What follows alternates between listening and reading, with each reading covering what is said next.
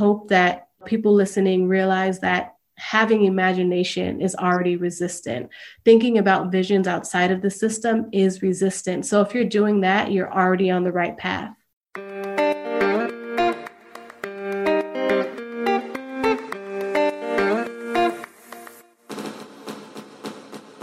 Are you ready to be the change you want to see in the world? Are you ready to make choices that have a positive impact on your daily life, your community, and the planet? You are in the right place. I'm Anne-Therese Gennari. And I'm Robin Shaw. And this is the Hey Change podcast. Today's episode is sponsored by To Be Determined, a career services firm that provides coaching for individuals and organizations. Do you ever feel like you're waiting for your life to happen? Wondering if you can find fulfillment in your work or if you should just settle? To Be Determined can help you answer those important questions. Whether you're looking for guidance on making a career change, conducting an effective job search, dealing with a job loss, or maximizing your work-life success and satisfaction, To Be Determined can help you find work aligned with your values. As a socially conscious firm, they welcome the opportunity to support marginalized people with empathy, understanding, and a passion to see their clients succeed on their own terms. To Be Determined offers a complimentary consultation to understand your needs and see how they might help.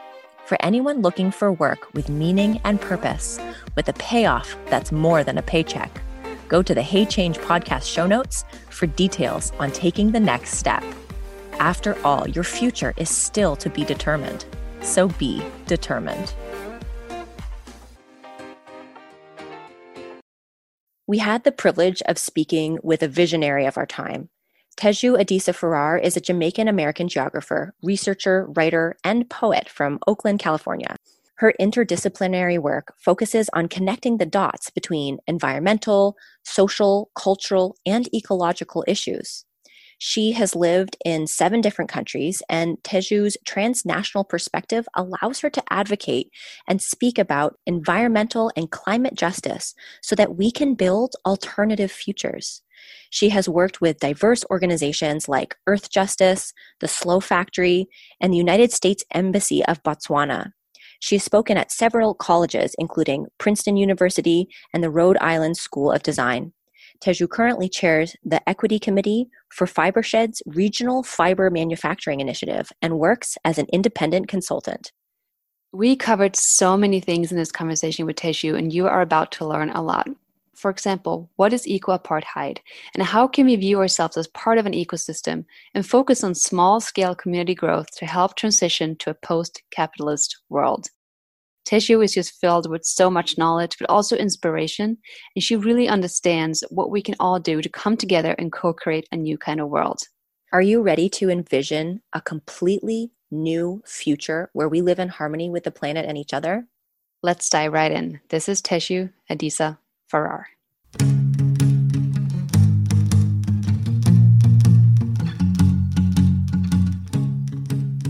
So we want to head right into the juicy topic. Intersectional environmentalism kind of became a trendy word in 2020, and rightfully so. But you're someone who's been writing about this for many years. So we wanted to just hear your version of this. Like, what is intersectional environmentalism? And more importantly, why should we know about this and care about this? Mm-hmm. So first, I want to start with just talking about intersectionality, which was a term coined in 1989 by Kimberly Crenshaw. At the time, she was a legal scholar, and she was trying to find a way to have cases in court judged not only based on sex or race, but recognizing that women of color have issues of discrimination that are based not only on sex and not only on race, but are intersectional. And actually that for women of color, you can't separate your race from your sex. So she initially coined this term as sort of a legal framework to understand the intersectional nature of our identities. And for some reason, over the past decade, it has sort of become popular in mainstream conversations about everything. And I think a little bit debased and oversimplified to just mean that we have many different sides of us. But really what she was talking about is how the different identities that we have intersect with systems of power and authority. And so intersectional environmentalism is this idea that those of us who experience our environment and are also impacted by myriad different oppressions, racial oppression, sexual identity oppression, class oppression, cannot separate those systems from our relationship to our environment. And in fact, our environment and the way that we experience it is very much predicated upon all of our different identities. And so it's an incomplete conversation to talk about environmentalism without talking about all the social and political systems that impact why our environment is worse for some people and why certain people don't have access to resources, are living in degraded areas, or even the conversation around climate change and who contributes the most to climate change. So the idea of intersectional environmentalism and the resurgence of it is really about talking about the environment in a way that includes the social, political, and cultural aspects, which really is necessary for humans because we're not separate from our environment. And the way that we have experienced society is by sort of manipulating the social and political world to control our environment. So it's about trying to bring all of this into the conversation. So in terms of advocacy, you have been advocating for a long time. When did you realize that this was a path that you wanted to be on? I think when I was 17, I had a job with an organization called Grind for the Green, which was started by Zakiya Harris, who's an amazing powerhouse person. And the idea of Grind for the Green was to bring youth of color from the margins to the center of the environmental movement, specifically in the Bay Area. I grew up in a neighborhood called West Oakland, and at the time, children in West Oakland had asthma rates 8 times higher than children anywhere else in Oakland because West Oakland is situated between 3 major highways and adjacent to the Port of Oakland, where there's a lot of smog. It also was a historically Black neighborhood. And so it was one of the only neighborhoods real estate agents showed my parents a house in. So although they were college educated and worked at universities, we still experienced this environmental racism because we were Black. So I've lived with asthma my whole life. My brother has asthma. And it occurred to me that the pollution and all of this industry was near West Oakland, or that West Oakland became this historically Black area because it was near this industry and near this pollution. And also in these conversations about the environmental movement, I was not hearing these things being talked about. Simultaneously, while working at that nonprofit, I was also doing an internship at Greenpeace, and they had me working on a polar bears campaign. And I was like, this is really great and important, but also literally 10 minutes down the street, there is mass amounts of pollution that also contribute to global warming. So if we save the polar bears and West Oakland is still under a toxic smog cloud, then we're actually not going to achieve environmental justice. And so I noticed from the beginning this fissure between talking about the environmental movement and talking about environmental justice. And I didn't understand that separation. So it occurred to me that there needed to be more voices like mine who are talking about these intersections, and particularly the experiences of Black people who are dealing with a myriad environmental issues. So I think of gentrification as an environmental issue. I think of racism as an environmental issue. I believe that all racism is environmental because we can't separate ourselves from the environments that have been created around us. So I wanted to think about, on an urban scale, what it meant to include and center Black people in conversations about how our cities are made, how our environments are made, who has access, and the different barriers to access despite having social capital or resources or education. So I think that work really started there. And over time, it morphed and developed, and I did different types of things that were somehow related to this idea of our environment and our relationship to it in Black geographies. And in the last few years, maybe in the last 5 years, I've become particularly sensitive to climate change because it's severely affecting Jamaica. And I'm Jamaican American. My mom lives in Jamaica. And the last 2 times I was there, there were tsunami warnings, there was an earthquake, there's been flooding. And all of this is because of climate change. And island ecosystems are especially sensitive because they're surrounded by water. So there's sea level rise, there's increasing acidity in the water. Of course, tourism impacts the reef. So again, in this conversation about climate change, we were debating it in the US as policies and whether it exists or not. But in Jamaica, I was like, not only does it exist, it's raging and it is impacting poor Jamaicans more so than anyone else. And we need to talk about this. So I've sort of gotten more interested in climate change over the past 5 years because how I see it affecting Jamaica and, populations in Africa and Latin America, even though in the US and Europe, we have this luxury of talking about it as an idea rather than a current reality. And I think what's important to note as well, and also important to remember as anyone who might be listening who is a climate advocate or wants to be more of an activist in this field, it's so important that we, like just what you described, where we need to stop making it like this idea or like something that's going to happen in the future, or like it's about saving polar bears. This is something that's happening right now. It's actually much closer to us than we might even know. So by making it intersectional or like talking about it in those terms, you invite for more conversations in all fields, right? It's much easier to engage people if you can say, hey, this is how climate change is affecting our local community. This is how it's affecting our area. This is how it's affecting your neighbor, right? So like by bringing in these conversations, it's much easier to spark climate action because it feels closer, it feels more relatable, it feels more urgent and more personal. So thank you for bringing that up. I think it's just something that I kind of want to just pin down.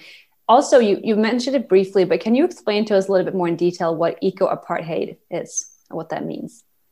Yeah, so I actually don't know who coined the term eco-apartheid, so I apologize for that gap in my knowledge, but there's a couple different definitions that I ascribe to, one of which is just the violent separation of people from nature, which in some cases began with colonialism in the Americas and on the continent of Africa as well, making people's relationship to the environment about producing profit rather than subsistence and living from or alongside nature. So I think that's a general definition, that just separation of humans from nature, which essentially is separating from us, from ourselves, because we are a part of nature. And then the other definition, which is used more popularly now, is this idea that a wealthy few will have access to resources, reusable energy, renewable energy, all kinds of things that we need to survive as the climate crisis gets worse. And then mass amounts of the population will be living in degraded environments, living in polluted environments, living on toxic sites without access to clean water, without access to renewable energy. And in some cases, I do believe we're living in a sort of eco-apartheid now. Not only do people in Flint not have water and have not had clean water for several years, which is a mostly Black working class place. Also right now in Jackson, Mississippi, a mostly Black city is experiencing not having access to water. And even as we think about building the border wall or that whole shenanigan with Trump, there were so many ecological and spiritual issues with trying to build a wall between this land that was not previously divided with a material border. And so not only were they thinking about species whose habitat was going to be lost, they were thinking about indigenous people whose spiritual lands were going to be bulldozed through. They're thinking about like just the fissure between our relationships in these countries. And so the idea of eco-apartheid, again, as being something in the future, I think is not necessarily true. I think we are living in a form of eco-apartheid now where certain people have access to resources and renewable types of things, and other people do not have that access currently. And that could be and may as well be exacerbated if we don't make a change right now. I just recently heard this concept of how wrong it is that we think that by definition, by being rich means that we can buy nature. like we can own piece, like not just piece of land, but like the atmosphere.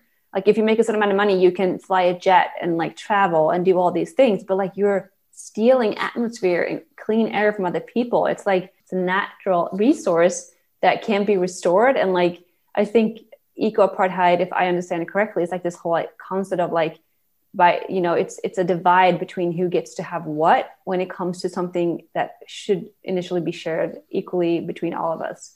So yeah, when you start thinking about it that way, it's like, wow, really, who am I to own land? Like, just because I bought this piece of land, now I can do whatever I want with this land. Like, it's not my land, it's like, yeah, anyways. Or air, or privatizing water, all of those crazy. In some, in Jamaica, there's a lot of private beaches because there are hotels on those beaches. And it's like, how can you own the edge of an island? It seems so strange, but really the colonial ideology that I talk about a lot is about the commodification of nature. So making these things that occur naturally from millions of years of systems working together to make them a commodity or object that can be bought and sold on the global market, which automatically means that people who live in these places are going to be displaced. And those of us who need access to these things will not have it if we don't have money, even though these are not things that should be considered property at all.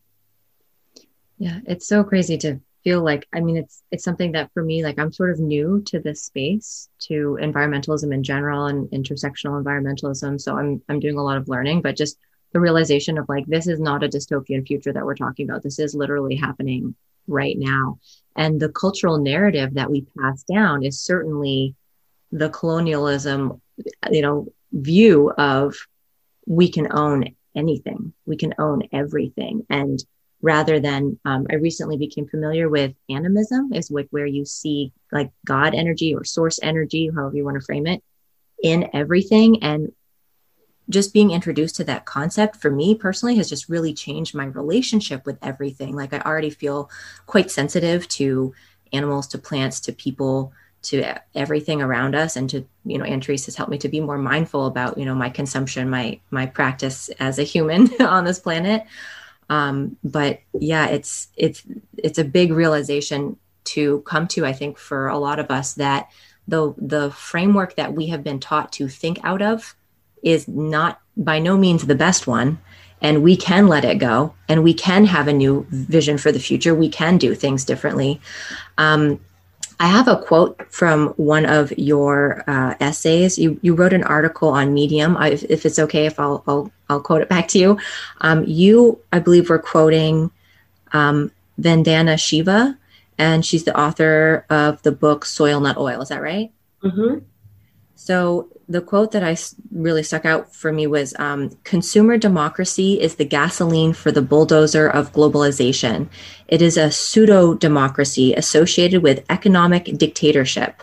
It desertifies the soil of real democracy. Authentic democracy, like plants, grows from the ground up.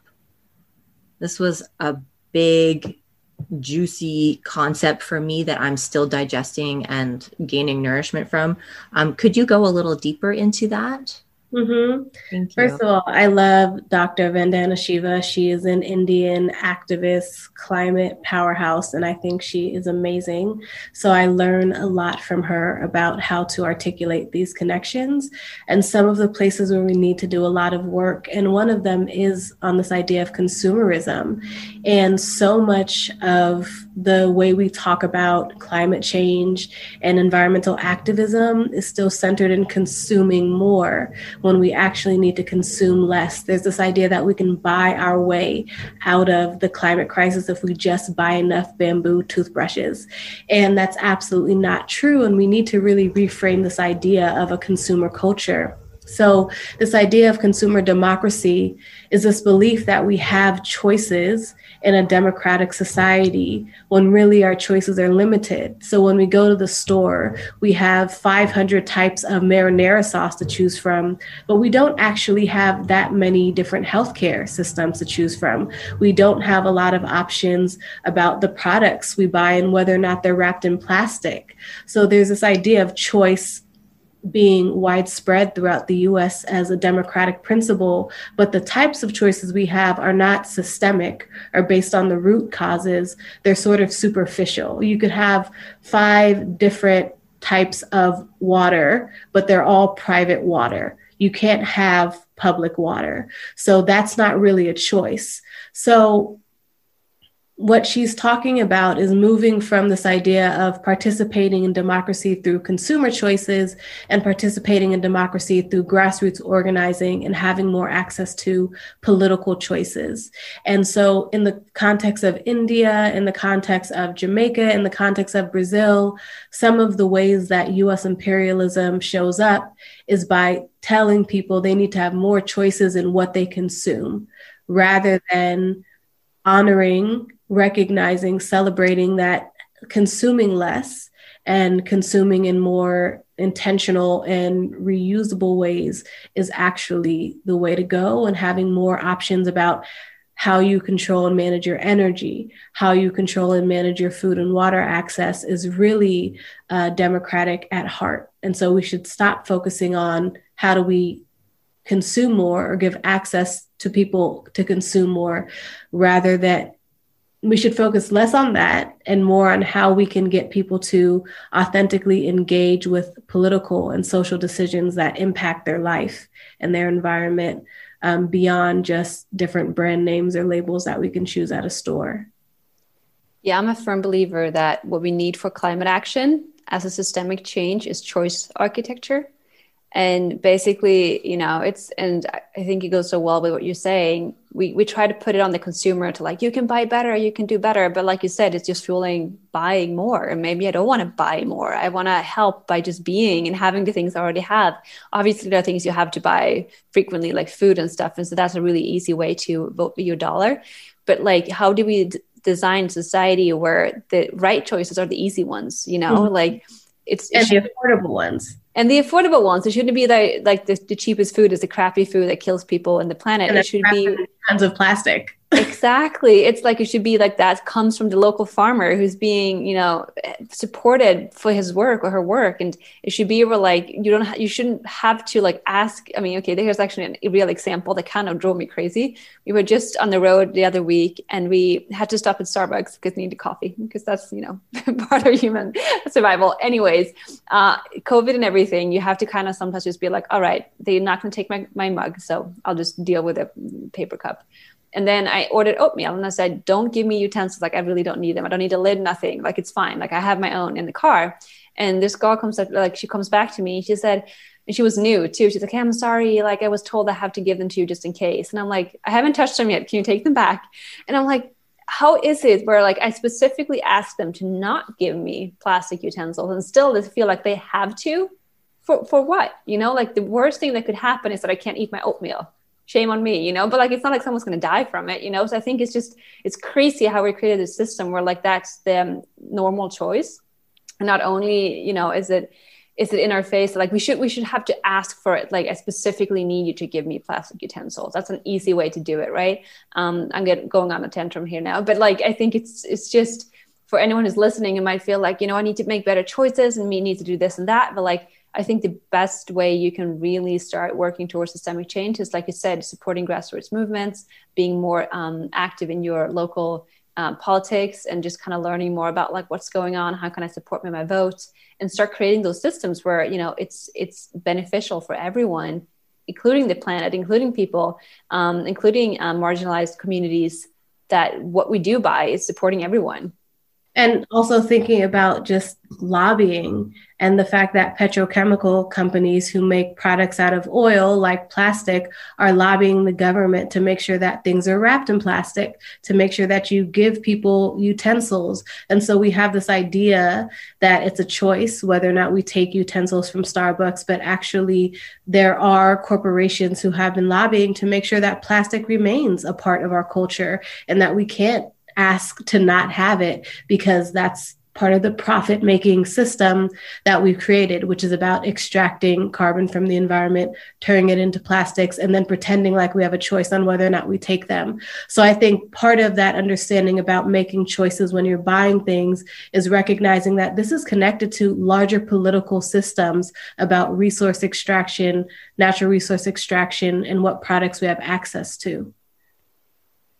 Yeah, absolutely. It's about thinking upstream, that here we are playing the consumer, and it feels kind of like I feel like a puppet or a pawn, feeling like I have all these choices in the grocery store. The example you gave, a million marinara sauces that you can choose from, as opposed to, like, it drives me crazy that, I can go into the grocery store and so much of the food that's in there is actually not healthy for anybody. And I also recognize there's privilege with being able to have access to grocery stores where you have, the produce, at least you have produce around the outside of the store that you can get healthy food. So it's about the upstream choices that we can make as citizens to view ourselves as citizens, not consumers, is a big shift. One question that I have for you, Teju, is, do you have a vision for the future? Do you hold like this vision that you're striving for? Is it more just like principles of things that is like a North Star for you? Or do you have like a whole vision of what the world might look like? Because if you do, I want in. I don't know if I have one vision. I definitely invoke the North Star framework a lot, just thinking about my ancestors who in the dark cover of the night could not see in front of them or behind them, but use the North Star as the direction, as the right direction towards freedom. And so I'm also hesitant to give my vision because I believe we need many visions. I'm really a pluralist. I don't think there's one way to save the environment. I think there are multiple ways. I think we need community gardens. I think we need new policy and legislation. I think we need better education that talks about us as being part of ecosystems. I think we need to move away from any monocultural ideas, one spirit, one God, one crop. Anything that is monocultural, I think, is devastating for nature because nature is so based on diversity and having multiple types of things work and feed and conflict and symbiosis with each other. If we look to nature, it's not that everything is beautiful and fine. There is conflict, but ultimately everyone is working towards continuity. And we've created a system where we are limiting continuity not only for ourselves, but also for other species. So in my vision, there is bioregions, there is community-based initiatives, there is collective management of land and collective management of electricity. There's access to Wi-Fi that's not owned by a private company or like Facebook. There is not a company that controls ports and supply chains the way that Amazon does. That would not exist in my vision. Oil would not be the main source of energy in my vision. Coal would not be the main source of energy. I'm looking to wind. I'm looking to solar. I'm looking to water. I'm looking to how we can consume energy less and feed each other more. I'm thinking about giving more trust to youth. Who are immediately thinking about their futures and about what matters. If they don't have a planet, what actually matters? And what matters is the planet. So my vision is really just anyone who wants to create a world that is significantly different and transformed from the world that we think about right now, and maybe doesn't necessarily go back to a time before colonialism, because I don't believe that is possible, but tries to find ways that Indigenous people and Native communities and Bush communities and people in the Amazon have been consuming less and living lifestyles that are more aligned with small scale and community growth rather than large scale and continual growth. So I try to be clear that I think there is no one vision, that actually there's multiple visions. And as long as we have this North Star of a planet that is still a planet that is healthy, where we all have access to green space and healthy food, and we don't have to spend all of our time doing things that are about making profit because we have what we need, so we don't need profit to feed ourselves. If that is part of a vision that you have, or if that's one of your goals, or if you think there's one specific way to do that or another specific way, I welcome all of that into my vision. And so what I'm trying to do right now is just broaden my vision. One of the projects I work on is Fiber Shed's regional manufacturing initiative. And the idea is to create fiber and garments from seed to sew in a 150-mile radius of this Northern California bioregion to create products, knowing that everything we need to create natural fibers we have right now. And if we do it on a small regional scale, then we could use climate beneficial agriculture. We could have pathways to teaching people how to do permaculture, teaching people how to weave and sew in ways that don't necessarily use mass machines for every part of the process, where you can not have to go too far to get those products. So that's one of the ways that I think about this vision of an ecological, equitable future. But there are so many. It's so crazy because when you explain that, sorry, Robin, I think first of all, it's like, wow, you can, produce from seed to finished product within whatever it is, like 100 miles radius. A little bit more than that, okay, but still like a small area. 150 miles to 200 miles versus literally thousands of miles. Right. And first you're like, wow, you can do that. And then you're like, the only reason I think that way is because we're so used to globalization. Like it used to be a time where like that was the only choice, like you didn't meet people ever who was further away than that. So I think it's just like, we don't always have to keep going forward. Like how can we start going backwards and like remembering how we used to do things that might have actually been even better because we were less stressed and we had more time to spend with family and our communities. And something else I'm thinking of as you're talking is Charles Eisenstein's book, Climate: A New Story. I'm not sure if you read it. It's beautiful. He really speaks on, the importance of not looking at climate change as this one complicated issue we need to fix because it's so complex. And ultimately, by thinking that way, we're missing such a big part of the picture, and we actually might do more harm than good. It's not just about like, okay, now we found this one solution.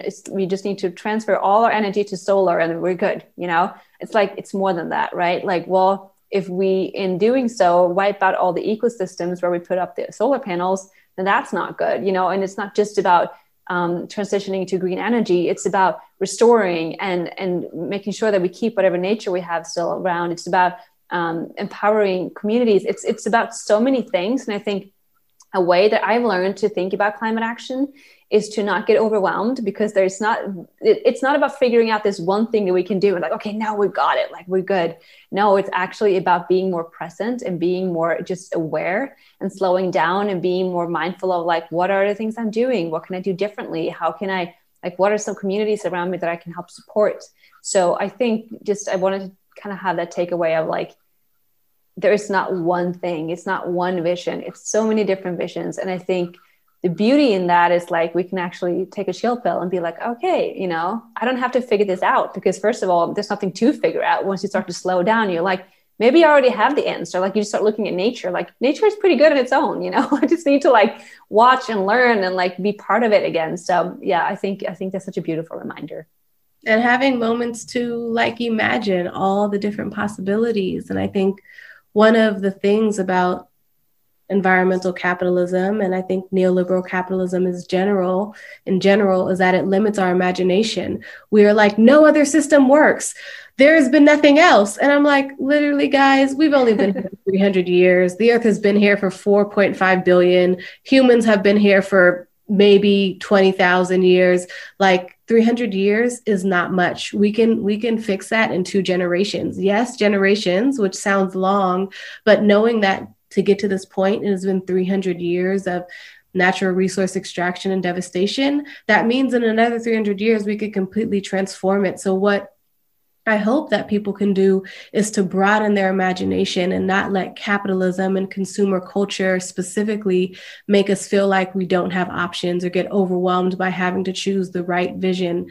This idea that there is one vision is one of the ways that the US in particular slows down policy and advocacy. Well, we need to have the right solution. And if we don't, we can't do anything. Actually, we need to have many solutions and we need to be doing all of those. So if you're doing one or two things, if you want to be zero waste, great. If you want to advocate and lobby, great. If you want to create a community garden, great. If you want to train people on how to be climate beneficial, great. If you want a revolution, also great. That's all part of it. To me, the revolution is not one moment. It's a series of moments. It's a series of generations taking up this fight again and again and again, and imagining things that don't exist. I mean, could you imagine my ancestors who were enslaved literally being born into slavery and saying, I'm working towards a world where my child will be born into freedom?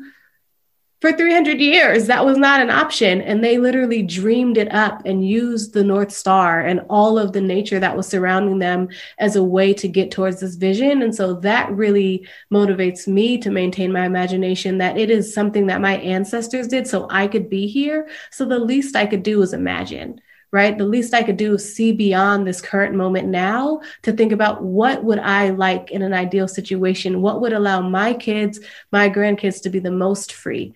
That's what I'm going towards. And if I have to fight my whole life for it, that's what I'm going to do, because that's what my parents did and my grandparents. And so I really hope that, people listening realize that having imagination is already resistant.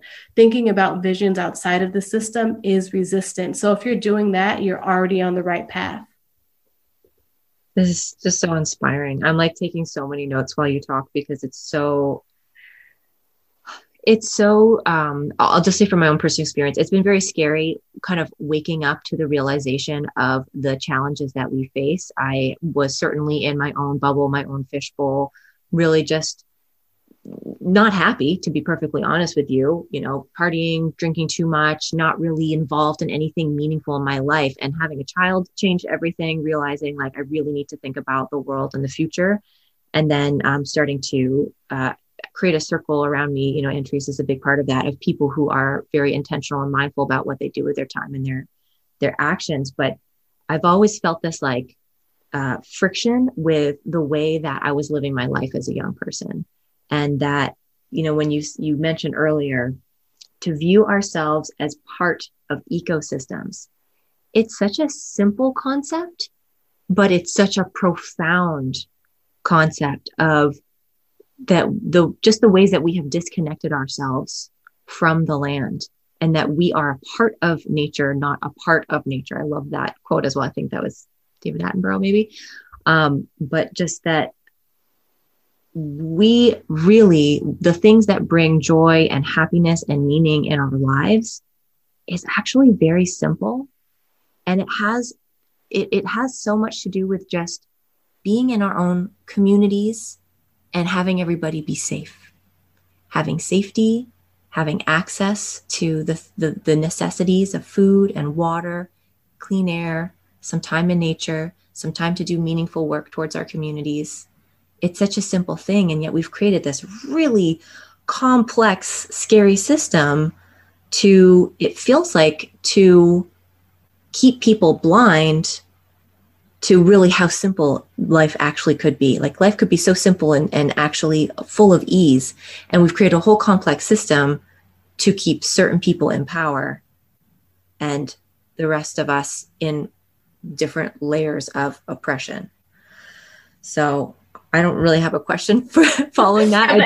That's really important. And, I love that idea that life could be so simple, because it's so complex right now, as you say. But I'm just thinking a lot about luxury, because one of the things with being an anti-capitalist, especially as someone who identifies as Black, is that because we have been excluded from building wealth, there is this incentive that in order to transcend some of the issues of racism, you need to have money. And so when you try to tell people that accumulating wealth is not the way to liberation, it's really hard, because there are material needs right now that are eminent that we need to deal with right now. And so I've been thinking about how do we reframe this idea of luxury? For example, I use the example of Queen Bee, Beyonce. I believe a couple of years ago, she started like a vegan food service, something where people could get fresh, healthy vegan food. And it was like Beyonce, this celebrity, this like amazing, expensive vegan food service. And I was like, could you imagine thinking that the only way to experience fresh produce is through a luxury food service? But actually, having access to fresh food is a luxury in and of itself. It doesn't need to be packaged and branded by Beyonce for it to be seen as a luxury. All of these celebrities jetting off in the middle of the pandemic, where are they going? To nature, to natural places. So right now we've organized society around money being the key to have these luxuries, but actually most of the things we consider luxuries are natural. They are literally from the earth. So what if we could all have fresh produce without having to go through a brand or some kind of consumer culture? What if we all could go to nature and feel safe in nature and feel safe underneath the stars or in the woods? Like, that is really luxury. I go out to my front yard and pick kale. And every time I do that, I'm like, this is such a blessing. I have this privilege. I'm so grateful. But what if everyone could just go to their garden and have food there that they can eat, that they don't have to buy? That is a luxury. So even as we think about a post-capitalist world, which I think is necessary to have an environmentally equitable world, even in a post-capitalist world, luxury becomes something that is not unattainable, but widespread. Luxury becomes something that is bound up in relationship to nature and having access to nature and feeling safe and belonging in nature. Luxury is about eating with your friends. It's not about this exclusive thing that has to be bought. And so I really am appreciating this idea of thinking about these very special things and how they're very simple if we sort of transform society. Like, we could really all have fresh food. That's not like crazy. We could actually. And we don't need Monsanto to help us. We don't need Monsanto. We actually don't really need any large corporations. The film, I don't know if you guys have seen the film 2040. It came out last year. And it's a cool film. But the one thing that really kind of like stuck with me was when they showed this vision of the future where the cities had kind of been transformed into, first of all, like, people weren't really driving anymore. So it's much more about taking public transportation that was very efficient if you need to go somewhere. But also we redesigned our lives so we don't have to go places all the time, right? And like, that in itself, it's a luxury. Like, we just know the days where like, I don't have to go to work today. I can just step outside the door and have a coffee. Like, that's luxury, right? Like the time to just be. And then also, so all the parking lots had been transformed into big gardens, and people were like growing foods on their own balconies, and their rooftops were just like filled with greenery. And I'm like, wow, that could actually be the future. And it's not even that far off. It's like, it doesn't take many steps to get there. And instead of like having to ship something from like the other side of the country or like some far off place, it's like we're growing it literally next door because it's this old parking lot. It's just now full of like all this fresh food. And I think that in itself is going to solve so many issues. It's going to really empower people. And having a garden myself in the summertime, it's currently winter here, but like, I can't wait to step out again and just pick kale in my own garden, because it's nothing as luxurious as that moment. So yeah, I totally agree with you. The final question I would kind of like just want to, unless Robin has something else, ask you is, because you're such a spokesperson for empowerment and individual actions. And then all of us kind of had those moments where you start to remember that there are like oil companies out there that, speaks for 70% or something of the world's greenhouse gas emissions. And you feel like such a drop in the bucket, and, who are you to make a difference? So what would you say to someone who wants to make a change and to remember that what they do is actually important? Everything is a ripple effect. We do one thing for our communities. If hundreds of thousands of people are doing things for their communities around the world, that ripples into millions of people. And I think part of it is making some of these corporations obsolete. How do we make it so that it is easier to get what you need from your community or a 150-mile radius, instead of having to go to Amazon and know that something's being shipped from China into a warehouse that's polluting, probably a Latinx community, probably the workers are mostly Latinx, so that we could get it in 24 hours Do we need anything in 24 hours besides water and air and food? We really don't. So I think part of what I hope people realize is that everything we do is a ripple effect that affects our community and communities around the world, and hopefully allows us to seek out alternatives, create alternatives, and participate in alternatives in a way that can transition the system or transform the system, you know, in a few years, in a few decades, in a few generations, if we're still all here. But we have to do something. And I think that's what I hope people realize, is we have to do something. What it is up to you, but we should do something. And if it feels more feasible to think about yourself as an individual, or to think about yourself in your family unit, that's fine. Just know that, yes, there are 100 companies that cause over 70% of carbon emissions. And as a matter of fact, half of the companies on those lists have been the primary causes of carbon emissions since 1850. So actually, this is a generations long issue, and we need to find a way to make sure that we don't all have to keep supporting these companies unintentionally. And because supply chains are so opaque, we don't even know when we're supporting a company and how far that goes.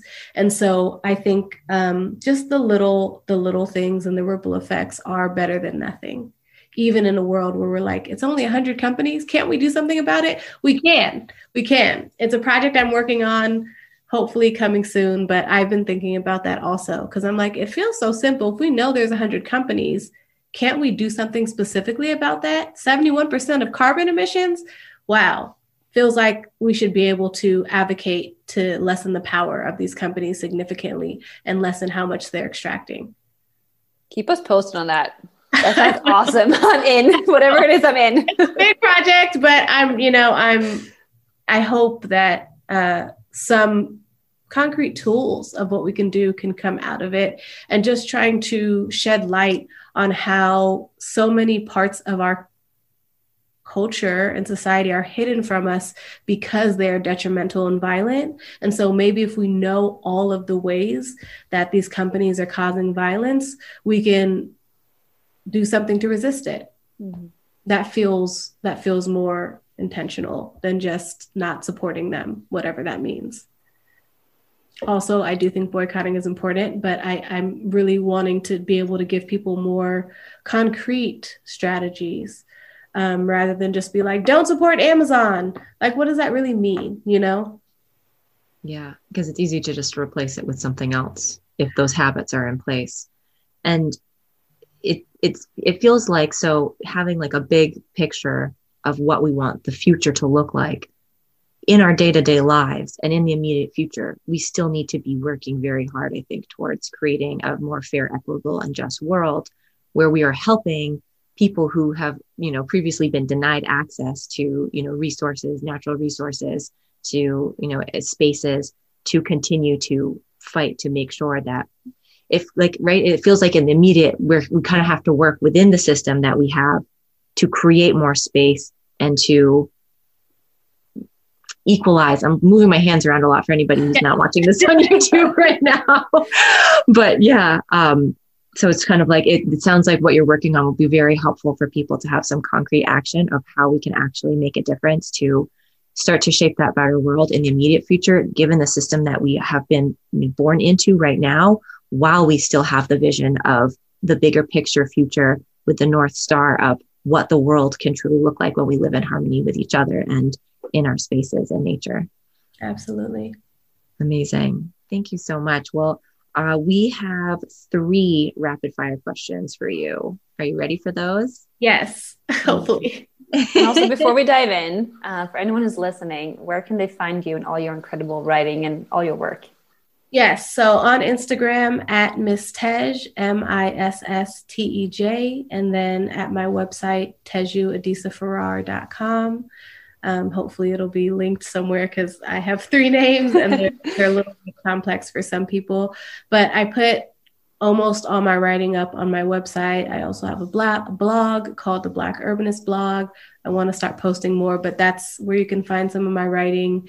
And, I do work with a lot of different projects. So there's always something that I'm doing, and I love and appreciate support and hearing from people, and sharing resources and ideas and collaborations. So at Miss Tej on Instagram, and my website, Teju, Adisa-Farrar.com.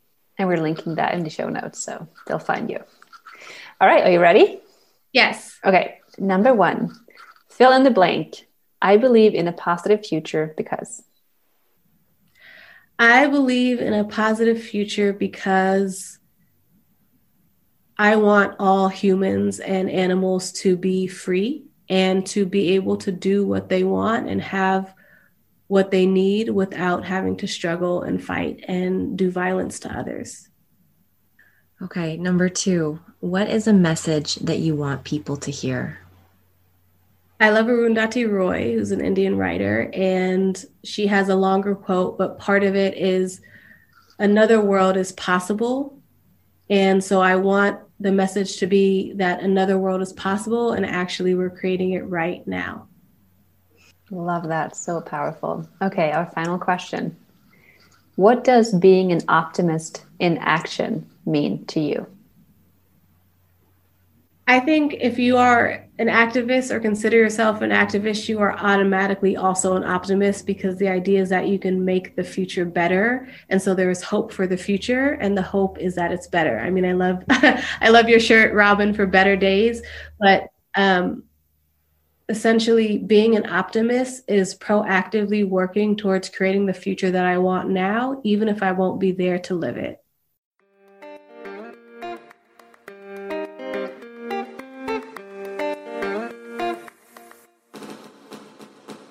Thank you for joining us for another episode of the Hey Change podcast. If you'd like to support the show, please share this episode with friends, family, or someone in your network. Also, don't forget to give it 5 stars in the app so that we can reach more listeners just like you. We love hearing from our listeners, so please tag us when you share this episode on social media. We'd love to connect with you and learn about what you are doing too. You can find where to reach us in the show notes. Before you go, we'd like to invite you to pause and to think about this one final question. What does being an optimist in action mean to you?